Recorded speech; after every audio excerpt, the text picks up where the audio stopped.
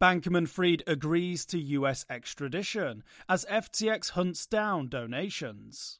During a dramatic day in court on Monday, former FTX chief Sam Bankman-Fried voluntarily agreed to be extradited to the US, the Washington Post reports. The decision came as the crypto exchange seeks to recoup money spent by Bankman-Fried and his cabal, such as political donations. A Monday morning court session in which Bankman-Fried was expected to agree to extradition lasted only 10 minutes thanks to a public outburst.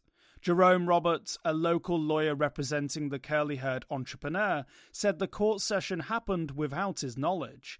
Things were moving prematurely, he said. Roberts asked for a 45-minute break to confer with Bankman-Fried in what the Washington Post described as a heated presentation.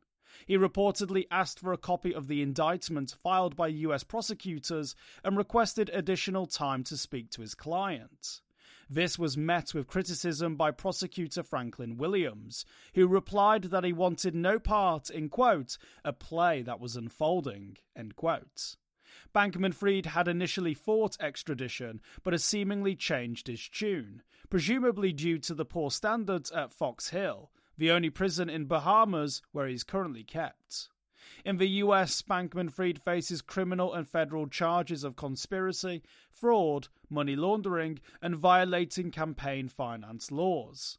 The Securities and Exchange Commission and the Commodities Futures Trading Commission have additionally filed civil suits against him.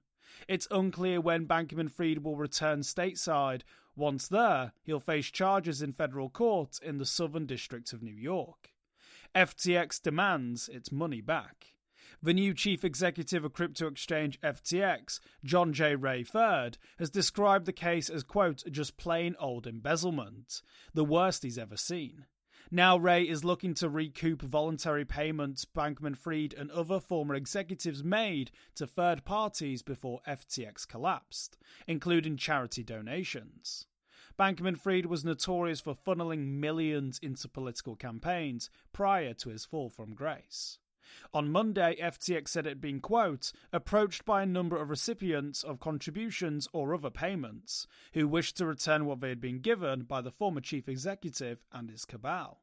The company added, quote, to the extent such payments are not returned voluntarily, the FTX debtors intend to commence actions before the bankruptcy court to require the return of such payments, with interest accruing from the date any action is commenced, end quote. However, returning political donations may not be so simple. FTX gave over $41 million to political action committees, such as Protect Our Future, which received $27 million of FTX funds. Incumbent Republican Carolyn Bourdeaux told Associated Press that's not something they can refund. Quote, here is an example of a billionaire using money he stole and diverted into political contributions. It's an egregious example of the corruption in our political system, end quote.